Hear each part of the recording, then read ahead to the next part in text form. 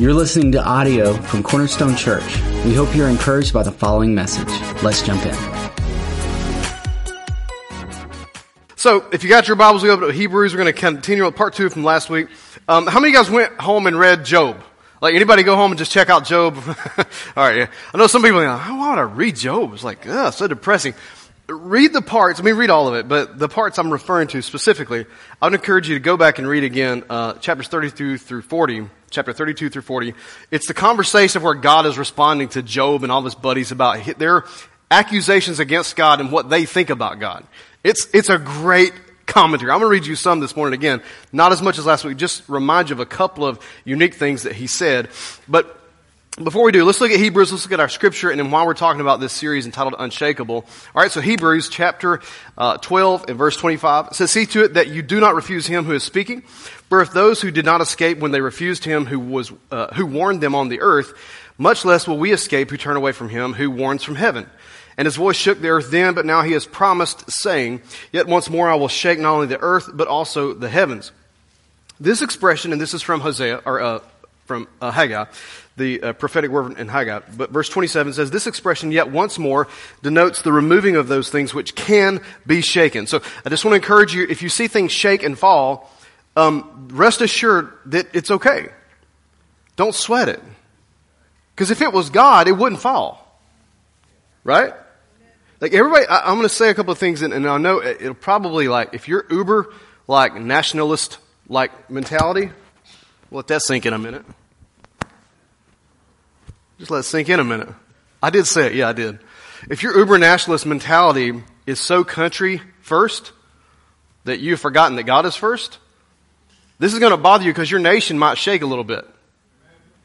And if it does, this is not your kingdom. Your kingdom is of God, not of the United States of America. I love my country. Thank God for it. More missions have been sent across the world in our day and age, but if you go back and look at other nations, they also expanded the gospel as much as we have. Don't think we're the only ones. We're not. Doesn't mean I'm putting down our country. It just means be careful that you don't put your country before God. God should be first. And so, if you see things shake in your country, are you more concerned about the shaking of your country or the fact that people are falling away from Christ? What breaks your heart more? Your political party or those who are without the Lord? You see what I'm saying? Sometimes you got to remember those things, right? Because when things shake around you, you go, "Man, what's wrong? I don't know what's happened in my country. It's changed so much." I know. I get it. But if that's your foundation, you're going to be really, really upset maybe in the next few years. If this, what little we have seen, has really bothered you, man, I'm just telling you, the next couple of years could really throw you.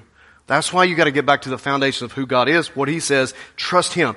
But He says, things will be shaken as of created things, so that those things which cannot be shaken may remain. That means, as he reads, "Therefore, since we have received a kingdom which cannot be shaken, let us show gratitude, by which we may offer to God an acceptable service with reverence and awe, for our God is a consuming fire." You know what Haley was saying this morning about, lightning or whatever storms knocking out infrastructure and whatever else like that. That's just tools. That's not worship. Like, we worship with or without electricity. We don't need electricity. It just helps with some things. Helps us, helps you, and things like that. But it's not necessary to worship God. You're not dependent on any of those things. We will worship God if there is no electricity. If the heat power grid throws everything out, it doesn't matter. We'll get out in the parking lot, maybe not on Georgia like July, or August. We might have to do night services or something if it's like, But we don't stop worshiping God because of a power issue. We don't stop serving God because of things we see around us that shake. He's telling you it will happen. So we talked about this. So is that what you're seeing in the last couple of years? Is what you're experiencing, what I've experienced, the shaking that you've seen, the instability that you've experienced, the things that have bothered you, the things in your nation, friends, churches, you name it, whatever's around you, school system, I don't know, whatever has bothered you, the things you've seen that's changed so much. Is it possible that what's happening is God is saying, "Hey, look, it's not that He's causing it, but He's just saying the more people pull away from Him, is it possible that it's not going to hold up very well?" And maybe it's something to get our attention again to say, "Hey, what are we building our lives on? Are we building our lives on the faith in Jesus Christ and the foundation of His Word, or is it sinking sand?" It's good every now and then just to revisit what it is our faith is being built on. So it's clear there's going to be a shaking, and the question I would have is, when we all ask these questions of why this, why that, I would encourage you, go back and read Job, because I'll read you a couple of verses, but when God answers these questions to Job, Job is questioning so many things about God, and God begins to ask him, not silly, but I said this with all due respect, kind of snarky things back at Job. I'm going to give you a few in case you missed last week, but just real quick. In Job 38 verse 1, he said this, the Lord answered Job out of the whirlwind and said, who is this that darkens counsel by words without knowledge? And we said what? Just because people talk doesn't mean they have knowledge. Think about it in a moment. I know there's nothing on the screen today, so you really are paying attention to me. Maybe we just leave it off for the next couple of weeks. Wow, I've never seen so many eyeballs look at me. Well, this is crazy. You know, just because people talk doesn't mean they know what they're talking about. And just because they have a following doesn't mean they're, something to listen to. I mean, I'm sorry, the Kardashians have a great following. But I mean, if you're following them as for like life skills, you might want to rethink your role there in that relationship. Am I right or wrong? Come on, somebody, right? Yeah, okay. Anyway, so God says, who is this that darkens counsel by words without knowledge? Now gird up your loins like a man. Like, be a man, Job. I love that. And I'll ask you, and you instruct me, where were you when I laid the foundations of the earth? Now I'll show you next week the video I was going to show you about Jupiter's crazy stuff. But we'll show it to you next week, okay? But where were you when I laid the foundation of the earth? He says, tell me if you have understanding, Job. Who set its measurements? Since you know, or who stretched the line on it? And what were its bases sunk? Or who laid its cornerstone? When the morning stars sang together and all the sons of God shouted for joy. Or, Job, who enclosed the sea with doors when bursting forth and went out from the womb? Meaning that when water engulfed the earth, you could take this two ways. You could look at it from when God created and caused waters to cover the earth, or the flood of Noah. When it broke through the canyons and crevices, and I'm going to show you some stuff with science, but every time I read and listen to more science, I'm not afraid of it. You shouldn't be afraid of it. I know they use terms like evolution and different things like that, but I'm not afraid of that. I'm not afraid of what the terms they use. Every time they talk, they only confirm more about God. Every single time I see more and more about what they find, they have these new telescopes like, oh my gosh, we found a planet that's like so much bigger than Earth. And I'm like, that's nothing. You keep building bigger telescopes, just wait till you find more. Like, it's flipping them out, man. Anyway, he says, who enclosed the sea doors when bursting forth it went out from the womb? Meaning, who stopped that? I mean, the flood happened. 40 days and 40 nights, it was everywhere. It burst out from the earth. Who stopped it? You say, well, the water ran out. If you study scientific and geological studies, go look, and you could Google this stuff. I don't have time to get into all of it. But go look about the mass of water that's underneath the United States of America. It'll freak you out. If you're scared of stuff like storms and climate and everything else, go Google the amount of water volume sitting under you right now. We would be gone. There is so much water under us right now, under us in the ground, underneath. It's a body of water enough to flood the whole country. It's crazy. Well, who stopped that from coming up? Well, God did. But he asked Job, do you know anything about me doing that? What do you know about that, Job? So, anyway, like, see, he's a little snarky, right? So he says, when I made a cloud its garment, the earth's garment, talking about the atmosphere, and thick darkness is its swaddling band, and I placed boundaries on it and set a bolt on its doors, and I said, this is as far as you can come and no further, and here shall your proud waves stop. Talking about the ocean. Did you know anything about that, Job? He said, have you ever in your life committed the morning and caused the dawn to know its place, that it might take hold of the ends of the earth, and the wicked be shaken out of it? Now, can I just stop from it? And the what be shaken out? The wicked. I'm going to say it again. The wicked. Listen, little Christians, I love you. Some of y'all are so sweet. You're sweeter than Jesus. You think that, it's just so sad when someone has to deal with some consequences. Wicked people get what they deserve. People who hurt kids need to be dealt with. People who drop bombs on innocent civilians and nations need to be dealt with. Wickedness should not be allowed to go and say, well, maybe God will change him. Maybe God will change him.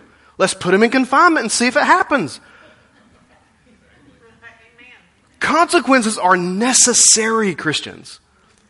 God does not, I know he says, vengeance is mine. That means you don't need to be the avenger. I know it's big movies in the last year. You're not the avenger, okay? God is. Vengeance is mine, saith the Lord. But here's what you do. God has instituted law, and enforcement and military and police, and they're the ones that can handle stuff for you. They're really good at it too. I know it gets quiet because,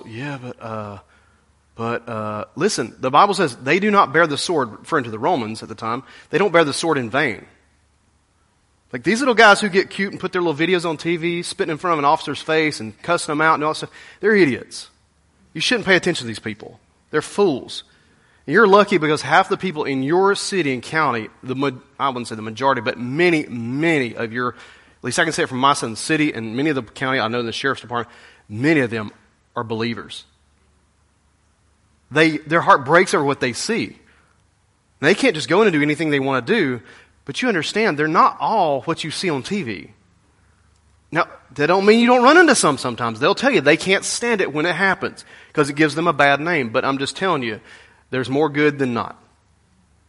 But don't pay, these guys that put that stuff on TV, they would fire me. Because the first one to spit in my face, I'd be done. Put the badge down, the clothes, the gun, everything. Let's go, boss. Like I just lost that job anyway. I can't. I'm not. Jesus said turn the other cheek. I don't even know how to do that. I'm not. I would love to tell you I could. And if it was for persecution for the faith, okay, that's different. But man, somebody comes up and does that to you, you don't look at me like you're so holy, like you're just going, oh no, thank you, Lord, may I have another? You're lying. And you know it. I know half of you guys in here, you're lying if you look at me like you're holy. You get a response out of you. But he says the wicked will be shaken out of it. That's okay.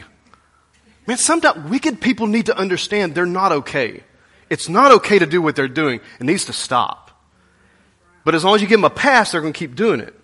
Anyway, he said this. He says, do you know, from the wicked their lot is withheld, and from the uplifted their arm is broken. So he goes and asks these questions to Job. And he asks these are the really good ones I was going to show on the screen for you, but I'll just read them to you. Have you entered into the springs of the sea or walked in the recesses of the deep? Great thing to go watch. The Challenger Deep docudrama with James Cameron, the guy who made Titanic. Okay, he's not just a movie guy. This guy's a genius. Like, he really is. He's a genius that his day job is making movies so he can go explore stuff. He's like a little Jacques Cousteau, you know what I mean? You know, Google him too, okay? Anyway, go and check this little docudrama out. You can get on like National Geographic, Disney, YouTube, whatever. But go watch. He built this sub, given all the conversation about that little submersible thing that imploded. Go listen to his commentary, watch him. He did it. He went to the deepest part of the ocean that we know of, sat on the bottom of the thing, and looked around. Crazy stuff, man. But look, God is asking Job, have you ever entered into that or walked the recesses of the deep? Now, I don't know what the conversation will be between God and James Cameron, but I think James might be the only guy, except for two other guys in the 60s, that did it in a nuclear sub. Go look at that. It's crazy. He gets down there, he looks around, he thought he'd see, there's nothing there. He thought it was going to be all this stuff. He got some samples and whatnot. There's just nothing. There's no life down there. It's like the moon. There's nothing there. Nothing to see. He then asked Job, have you understood the expanse of the earth? I was going to show you this on Jupiter. You can Google this, the red spot on Jupiter. If you look at the picture, the red spot, which is like the size of a golf ball compared to a beach ball, the red spot on Jupiter. You can put 2 planet Earths inside the red spot. So for those of you who are worried about climate change, I'm saying take care of the earth. I'm not picking when I say that. I try to do my best. I don't throw trash on the floor. I hate it when people throw their crap out. And I said, yes, it is, because that's what it is. They throw it out going down the road in front of my house because they think they live on the dump road. That's what they call it. I can't stand it. Drives me crazy. Some old boy, and I say it because he's driving his little truck, you know, he throws the thing out the window. Man, look, if I ever catch him, I'm going to throw it back. In Jesus' name, I'll love him. Man, brother, stop being a litter bug.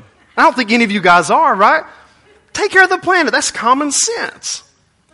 But if that makes you afraid of carbon and climate and the sun and everything else, when I saw that, I thought, there's a planet out there that's so big, 2 of ours sits on a spot on this planet.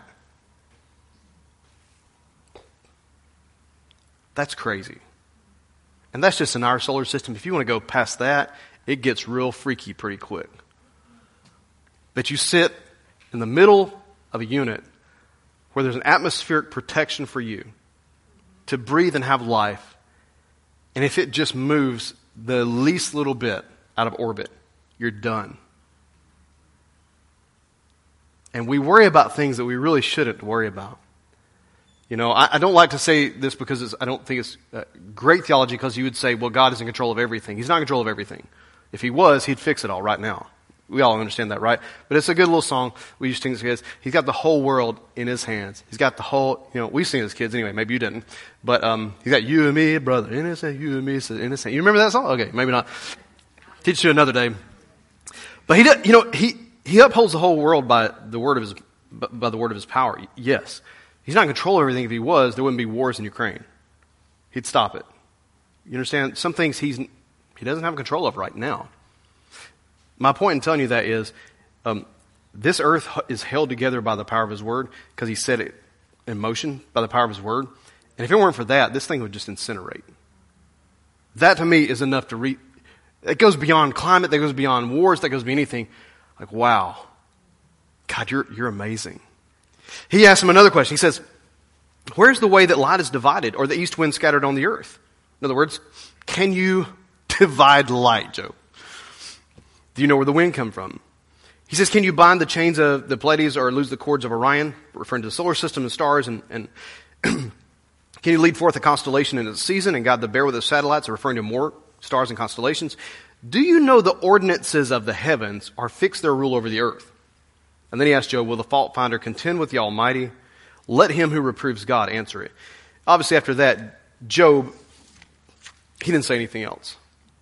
He was done talking after that.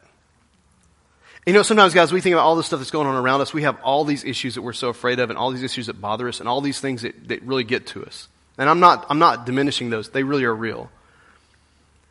But when you put in context the power of what he has done through creation, and you see the universe for what we actually have knowledge of, the little bit that we do know of, that you have been given life here on the planet by God. And if it weren't for him, there would be no planet. But we worry about things that really we have no control over. We are concerned about things we cannot fix or change. And it is consuming us.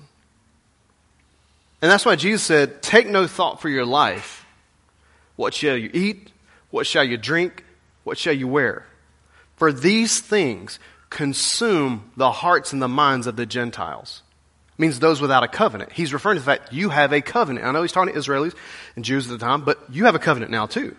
You've been brought in, grafted in. But these things dominate the minds of Gentiles or unbelievers. As a believer, as a person of faith, you may go through difficulty, but God is good.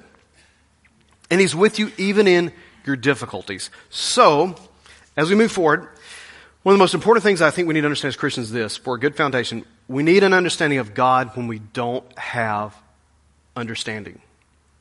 We've got to go back to trusting God again. Believe, as Jesus would say, believe in his words. He would say it this way, believe in my words. If you believe in the miracles, that's great, but don't believe in the miracles for the miracles' sake. Believe in my words. What he's doing, he's contrasting, saying, I know people are amazed when they see miracles, and that's fantastic. And that's great. But a miracle shouldn't move you more than his word. A miracle is a confirmation of his word. Do you understand? Miracles, signs, wonders, anything that God does is all an effect of his word. And so he says, believe his word, trust him for his word. So now we're going to move on.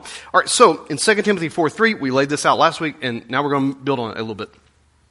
Why is this so important to have an understanding of God's word in times of things where things are shaking? Because Paul told Timothy, who was a young pastor at the time, and he says, listen, the time is going to come when they will not endure sound doctrine, which is what we need, but they want to have their ears tickled. They will accumulate for themselves teachers in accordance, watch this, to their own desires. That means they want to hear what they want to hear. This is why God's word is such a challenge to us at times when you come to church. Because you can go online and listen to a podcast. You can click on your favorite preacher or Bible study or anything else you want, and you can skip the parts you don't like. But when you come to church, you can check me out if you want to. But you can't control what I'm saying. You can't put me on pause. You go to a church, you can't stop somebody from speaking. And so therefore, God challenges us many times in his word, in his church, because it's not something we want to hear. You can't skip it. I don't really want to hear that today. I'll skip over that. Oh, bless me, Lord. Bless me, bless me, bless me. Those are fun. I love them. I mean, very rarely do I go and find podcasts that say, how to be a better dad, a better husband, even though you think you're a good one right now. Because when you click on that, you're going to hear stuff that says like, yeah, you do this right, do that right. And then they really hit you square in the eyes. You're like, oh, man. I'm just like, you want to hear like, oh, yeah, that favor message is great. Yeah, God loves me. He's for me. You know, if nobody else is for you, God's for you. He's in your corner. All that stuff is wonderful and it's true. But I just don't go seeking out the kind of messages on my own that say, hey, you know what? Here's how you need to shore up your life in this area. No one does. But God will challenge you many times in His Word through His church. So He says, they will go after their own desires or things that tickle their ears, and they'll turn away their ears from the truth. And this is interesting. They'll turn aside to myths. Myths. Like, you know, people used to call it old wives' tales or whatever. Right? You've heard those before? Myths. Like, you know, okay, I get it. Maybe you believe in Bigfoot, whatever. If you do, and you've never seen Him, and yet you struggle with believing in God, come on.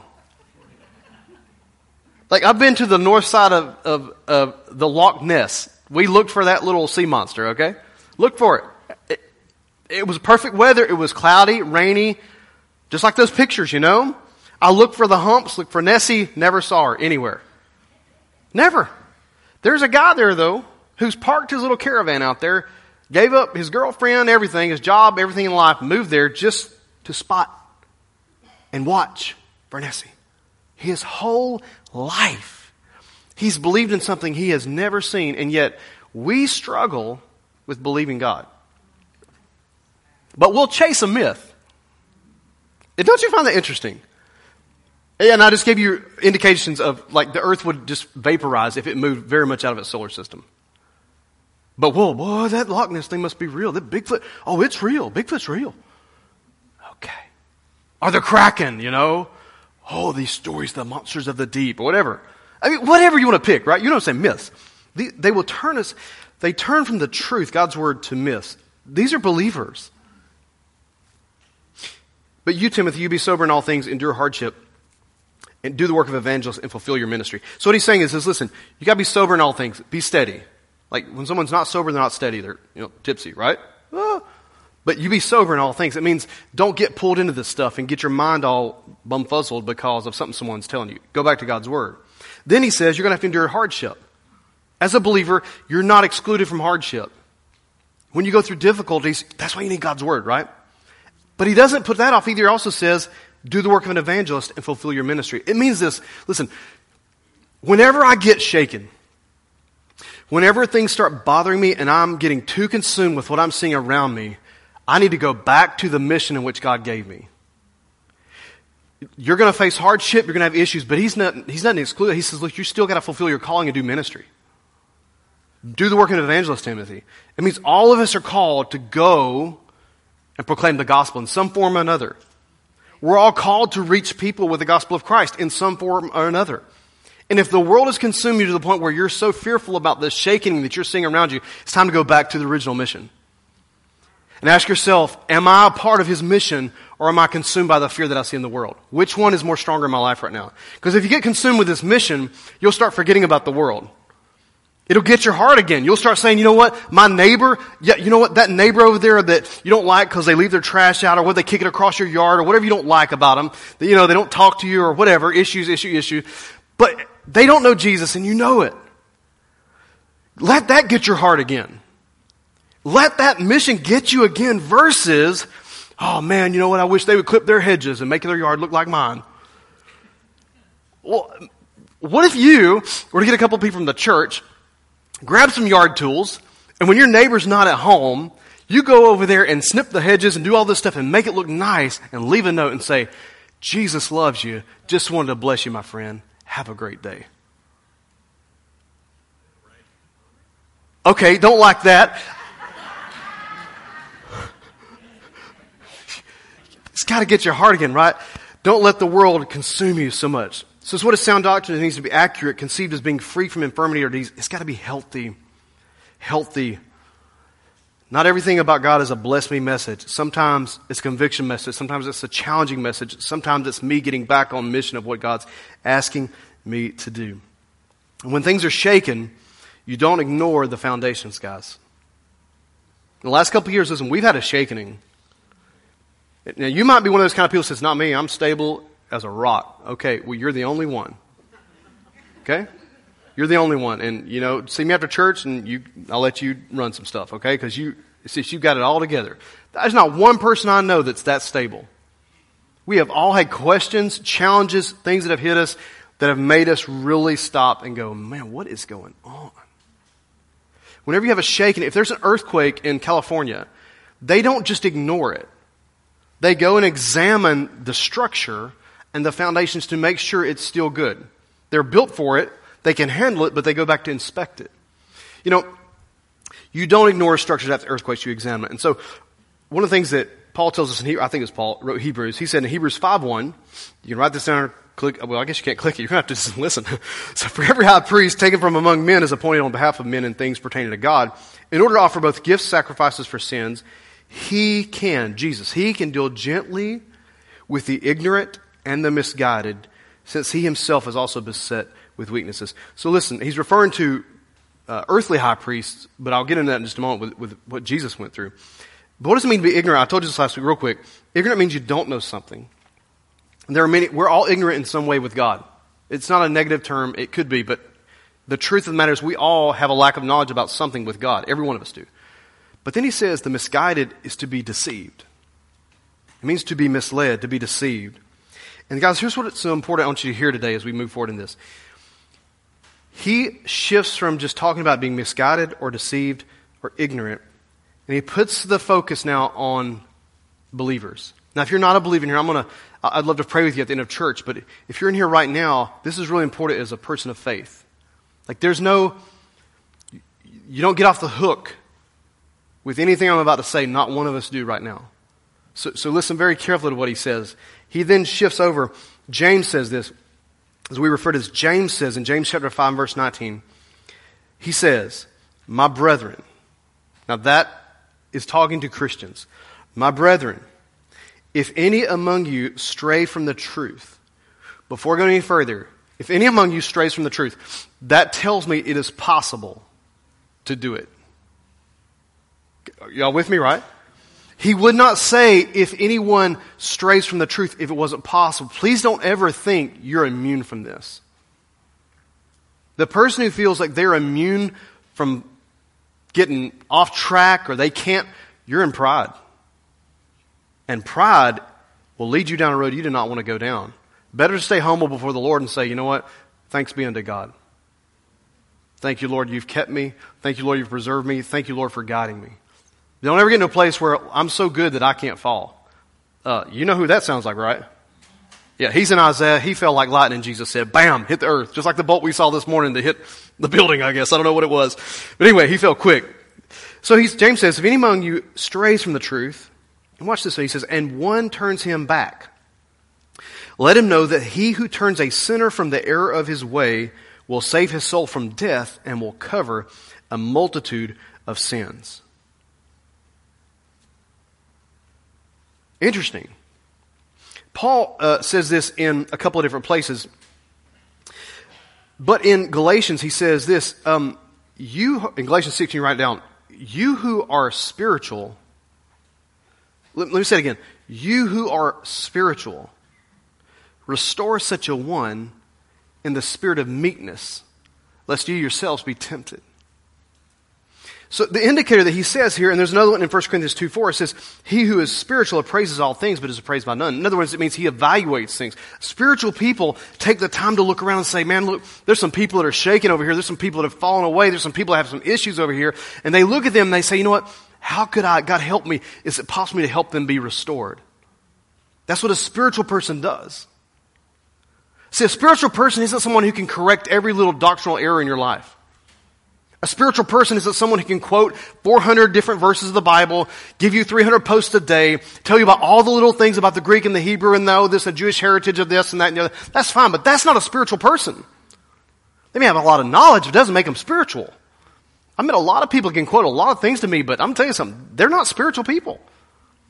Spiritual people go back and say, how can I snatch them out of hell? Spiritual people take the initiative. A spiritual person goes beyond just talk and reading their Bible and say, you know what? That neighbor over there, yeah, their hedges look awful.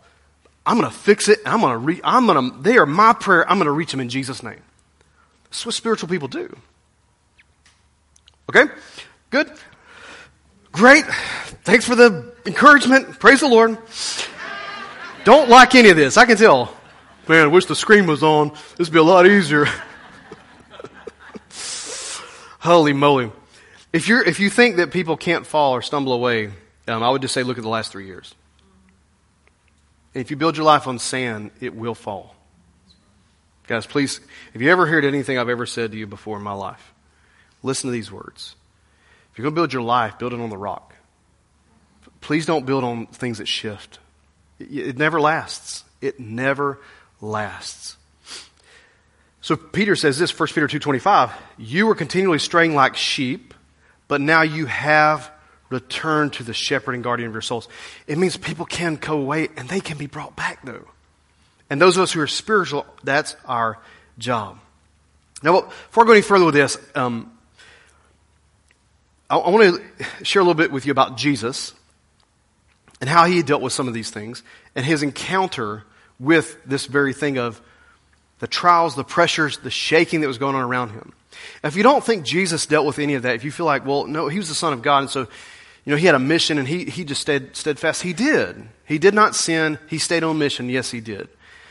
But all you have to take a moment is read the Garden of Gethsemane and just see the struggle.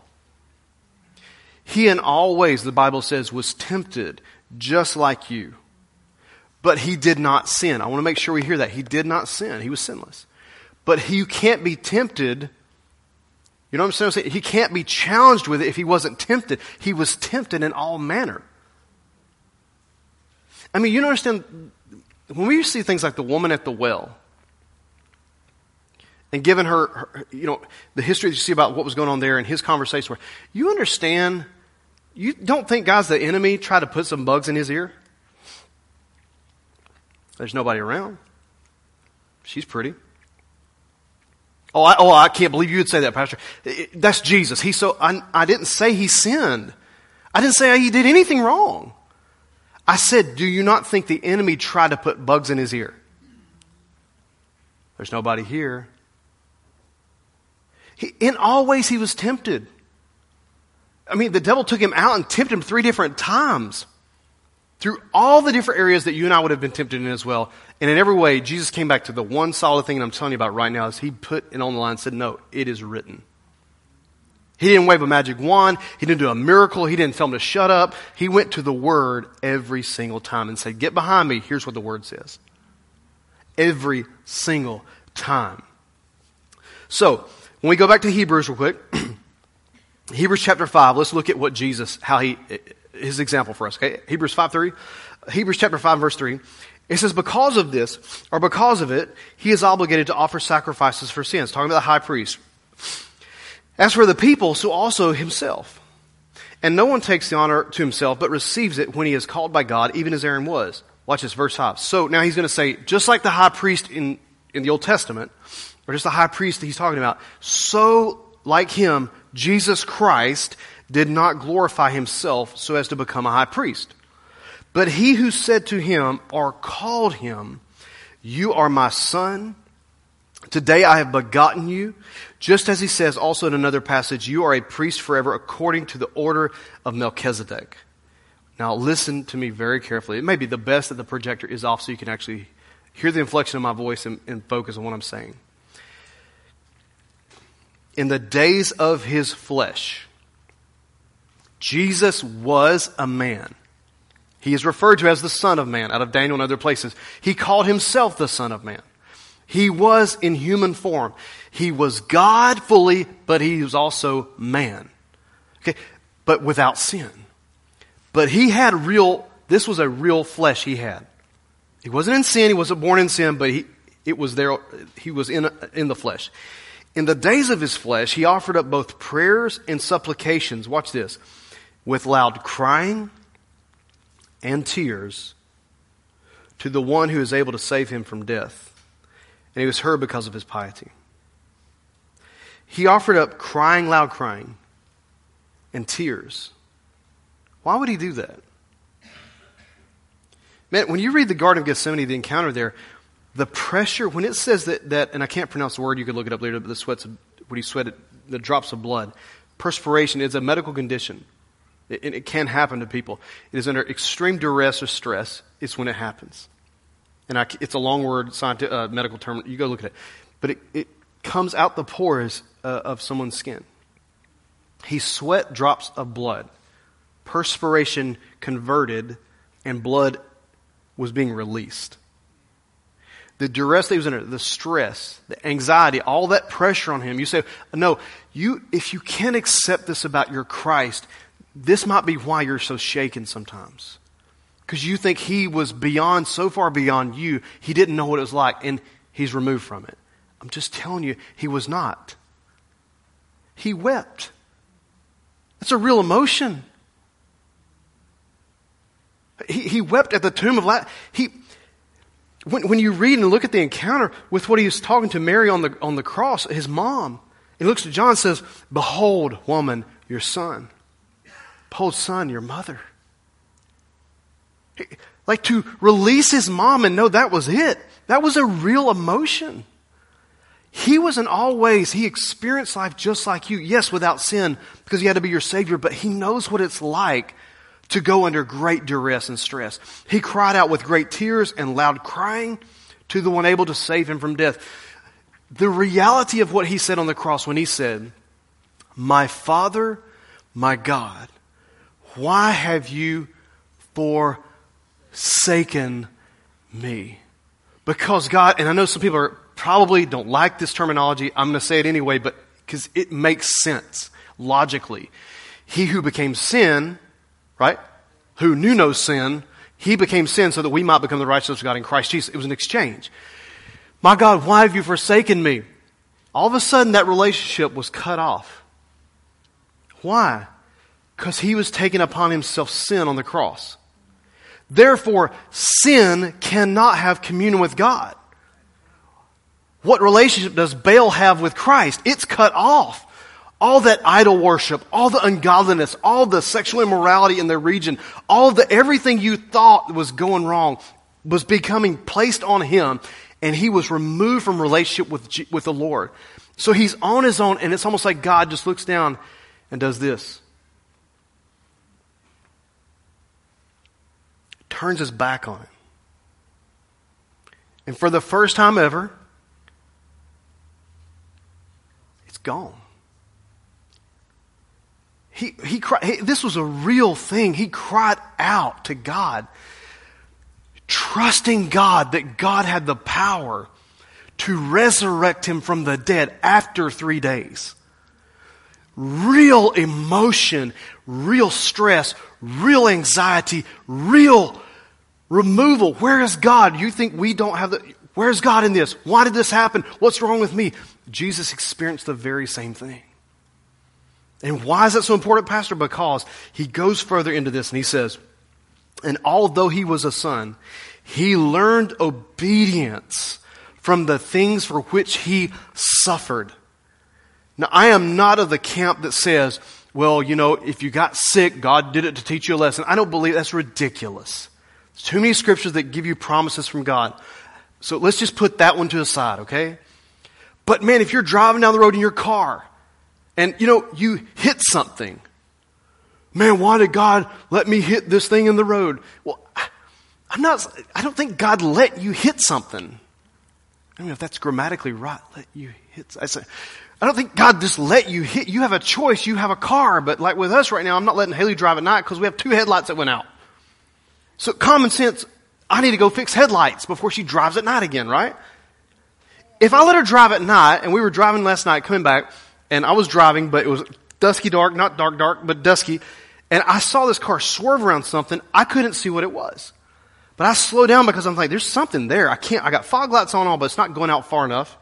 I get up there, and you know what it was? I thought it must be something bad. This guy just, it was probably one of them boys threw his stuff out. A sack fast food sitting on the road, Oh, man, could have been worse. But if I were to hit it, is it God's fault? No. I mean, if I get on an airplane and my baggage is, lost, is it his fault? No. I used to get real frustrated with this kind of stuff. Man, if you get out here today and your car won't start, your battery is dead because you left the lights on, is the response, man, God, why does this stuff keep happening to me? You left the lights on. That's not his problem. But we have Jump Box. We can help you out, okay? We'll get you jump started, okay? But the reality is, there's other things that go beyond that you can't put answers to. And I do, and I understand that. I got plenty on my own. This last couple here, I got enough, okay? I'm not going to get you into my little whirlwind, okay? But I've got close friends. It's like I have had just, it rocked me a little bit. I'm not going to lie. It rocked me. And my best friend who died, and one of my best friends, he, through COVID, so whenever I hear people say, oh, it's just fake, it bothers me. Because I have a friend who died from it. And I don't care about the politics of it. I'm just saying, you can say it's not real, whatever. I mean, when you have someone that, doesn't make it, it's real. It kind of hits you pretty hard. Now, I ain't getting into politics. That's all crazy stuff, right? But, be sensitive to somebody that maybe, whatever. It's kind of real in some things. I had another friend, ministry friends, died in an airplane crash. People that I love dearly. Another friend, life cut short, cancer. Fought hard, man, 5 years of hell on earth. That's all in less than 2 years' time. Now, you might say, well, I've had people die too. This is not a comparison. But I will be honest with you, it messed with me a little bit. I've had to really, really take some time and seek the Lord on some of this. It can happen. Your mind can play tricks on you. But the reality is, if I look at it and say, well, Jesus never experienced what I've gone through, then I can't connect with him relationally to get help from him. And the Bible says this, he's a very present help in time of need. If you don't believe he's been through what you've been through, it's hard to request help from him. Isn't it hard to ask somebody for help when they act like they've never had a problem? Have you ever noticed that? There's people like, they never have issues, right? Do you ever go to the person, like you've had a struggle financially, right? And you've had a hard time making ends meet, but there's two groups of people. There's one group, they say, well, the Lord has always blessed me. I never have a problem. I never had a struggle. I just always, every time, had everything I need. Or you go to the person who's like, I've been through a really tough time financially. It broke me almost, but God brought me through, and here's how he did it. Which one are you going to listen to? Second one. Why? Because it's real. This is not real over here. So Jesus is saying to you, he's been there. He's done it. And he says this, concerning him, we have much to say concerning Jesus. This is in verse 11. And it is hard to explain the things about Jesus since, watch this, you have become dull of hearing. Very interesting terms. For though by this time you ought to be teachers, you have need again for someone to teach you the very elementary principles of the oracles of God. He said, for this time, by this time, these things are hard to explain, and I want to tell you about them, but I can't because you become dull of hearing. For by this time, you ought to have been teachers. So we had this professor, and I'm going to wrap up with these last little thoughts here. Or instructor, I forget what we call him in Bible college. I don't know what you're supposed to call him anymore. But he did this study one time, and so his thing was on the timeline of spiritual development. And the thing that he did, he based on the mappings of Paul's missionary journeys, 1, 2, and 3. And so he did the timeline research on it, and I thought it was very good research. And he said, it seems as if Paul, from his first letter to Corinthians and his second, the two different times he told them, when I was with you before, that timeline, to the time he came back, he said, by this time, you ought to have grown. You ought to have been to a place where you can actually instruct others in the way of the Lord. He did a timeline research on it, and what he came to the conclusion was, it was a 3-year window of time. So he began to teach us and say, listen guys, that tells me then in the 3-year window, you ought to be able to develop enough to actually teach others about Jesus within 3 years. That ought to be plenty of time. Well, we were in there, and while we were in there, he first started this in the first year there. And then he gets into it, I think the second year. He comes back and talks to us again about this and says, okay, so I have to adjust my timeline because some little Bible college student, gets in there and really starts getting after the timeline. Which is good. Nothing wrong with studying. It's good. But he got so detailed on it, he couldn't prove it, but the window expanded. So it went from 3 years, up to almost 7. Okay, let's say 7 years. So the guy had to adjust his message, and he said, okay, but then 7 years. Okay, fine. But by 7 years, you ought to be to a place where you can teach others about the way of the Lord. So when Hebrews writes this, he says, for by this time you ought to be teachers. You have need again for someone to teach elementary principles of the oracles of God. He's saying there's a timeline in our lives spiritually where if we don't begin to use what we have, what we know, it is possible that we get dull of hearing. It's possible that we start looking at myths. It's possible that we pull away from the truth because we're not doing anything with what we know. Now, the parable of talents is all you got to go read and understand that right there. If you don't use what you've been given, it can be removed from you and given to someone else who will use it. And I've seen enough of it to know that I think this is a very real thought. I'm not going to say doctrine, I'm going to say a thought as to why. God has gifted each one of us the ability to teach others about Jesus, share the gospel with them. What are we doing with that right now? I know it's a challenging thing to hear, but it's something that we all need to hear. So before I wrap up today on this, someone's going to probably look this up, and I want you to. It's good. But real quick, as we wrap up on this, Bruce is going to come up. We're going to pray for you guys, and then we're going to pray for a school as well in a little bit. But when he refers to time, there are two words that explain, or two definitions for time. One is chronos, which is like this. Back when I was a kid, Timexes came out. Timex, take a licking and keep on ticking. I don't know if you remember that, but anyway, the Timex watch, it was tough. Chronos is time. It's what's in motion right now. So some of you are thinking about right now. Your time is actually consuming your thoughts right now. You're like, you can't even relax because time. It's like you just can't handle it. And you need to put time in its place. You know what I'm saying? Like it's needed, but it's not the most important thing. But time is a constant. It keeps moving. It's moving forward. The planets, all that stuff. But then there's another word called kairos. Kairos is a set time. It's a season. There's two different words here that's used for this. Kairos is a season. It means there's seasons in your life where things go on and take place that you can't explain. There are seasons of refreshment and there are seasons of challenges. But with the Lord, a kairos moment is a set, appointed time that he sets aside for you, where he wants to either reveal himself to you in a way that's different or unique, or to step forward in something. It's a kairos moment. It's a very real thing. And many of you in here, I guarantee you've had these before.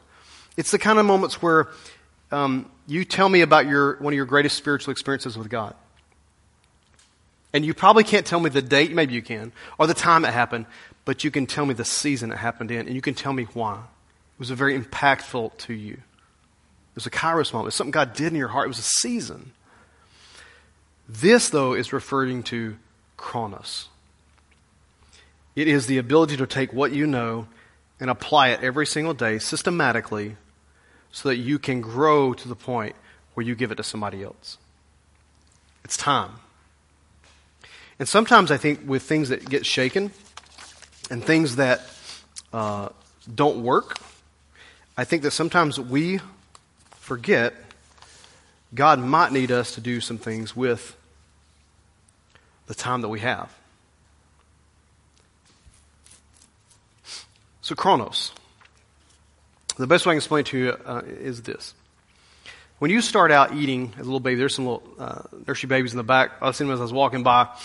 Sometimes if they're happy, I don't really mess with them too much. If I can tell the nursery leaders are like kind of, you're like, oh, we're cool, don't mess with this kind of thing. Sometimes I sing like, hey, little baby, I do the goofy faces and all that stuff like all you guys do.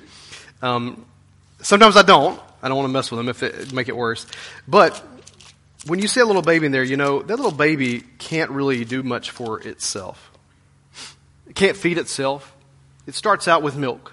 Then it goes from milk, and then you buy this ungodly stuff in a jar for this baby. And we should all, when I first started doing this, we fed Ava, we went from, milk to this. When we first started, you see that stuff and you think, well, it's strained beef or whatever it is, right? It's pureed beef. I mean, think about that. It's disgusting. Taste it and see if you would eat it. You wonder why babies spit that stuff out? It's disgusting. You say, well, they've got to eat it. Well, after we get tired of that mess, you just switch out and go get something else. Oh, she likes pears. Go buy a case of pears. That's all she's living on for the next week, But after that, your kid gets older, they get a preschool age, and then what? You go through a place called McDonald's. It's completely unhealthy. You buy them Happy Meals because that's cool. Or whatever it is now. I guess now Chick-fil-A is the place people go. You buy the kids' meal. And when they get their food, what do they get? They get the little box of chicken nuggets, fries, and a little drink, and a little toy or something. As they age, they start eating bigger portions. Same food. It's just bigger portions. But there comes a point in time where your kid gets to a point where they transition from that to you're no longer handing them food. They learn to cook for themselves. Because they have to. Because you're not always going to be there to spoon feed them. They need to know how to at least make a sandwich. They should know how to do something, right? We have 3 kids, so we crack up because the youngest one, she's like a survivor, man. She hides food from the other ones. You know what I'm saying? It's important to her. She knows she's the smallest, and so anyway, she'll make her little sandwiches or whatever. It's important. You get to the point where then you're going to feed other people. That little child will grow from milk, baby food, small portion, bigger portions, to cooking, to learning to feed. Because one day they'll have their own kids and they're going to have to feed them. If they don't know how to feed other people, then that means they can't feed themselves. And you say, well, Pastor Jody, what are you getting at this morning? I'm going to put it real blunt. Where are you at in that timeline of eating? Are you still milk, which is fine, if that's where you're at, and you need that, that's good, because you got to grow. A new believer, a new Christian, you got to grow, man. It's important. Baby food, okay, no problem, that's fine. We're working our way up, but look, if you've been serving Jesus for years, and you're still on baby food, people are feeding you baby food. I don't mean you still have someone have to feed you. It's time to move forward. Because there's other people that need feeding. Other people need help. And they need us to be the ones who go to preparing food and feeding others versus feed me, feed me, feed me, feed me. It'll change the way we think about what we see that's shaking around us when we get back on mission with what we're called to do. Let the shaking take place, man. Let the shaking take place.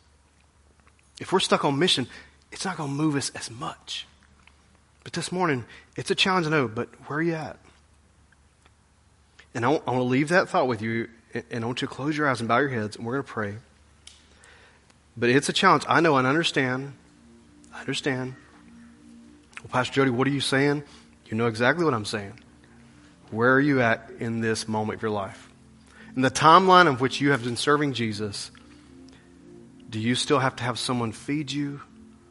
Are you at the place right now? Because enough time's going on where you can actually feed other people. Because if you can feed others and you don't,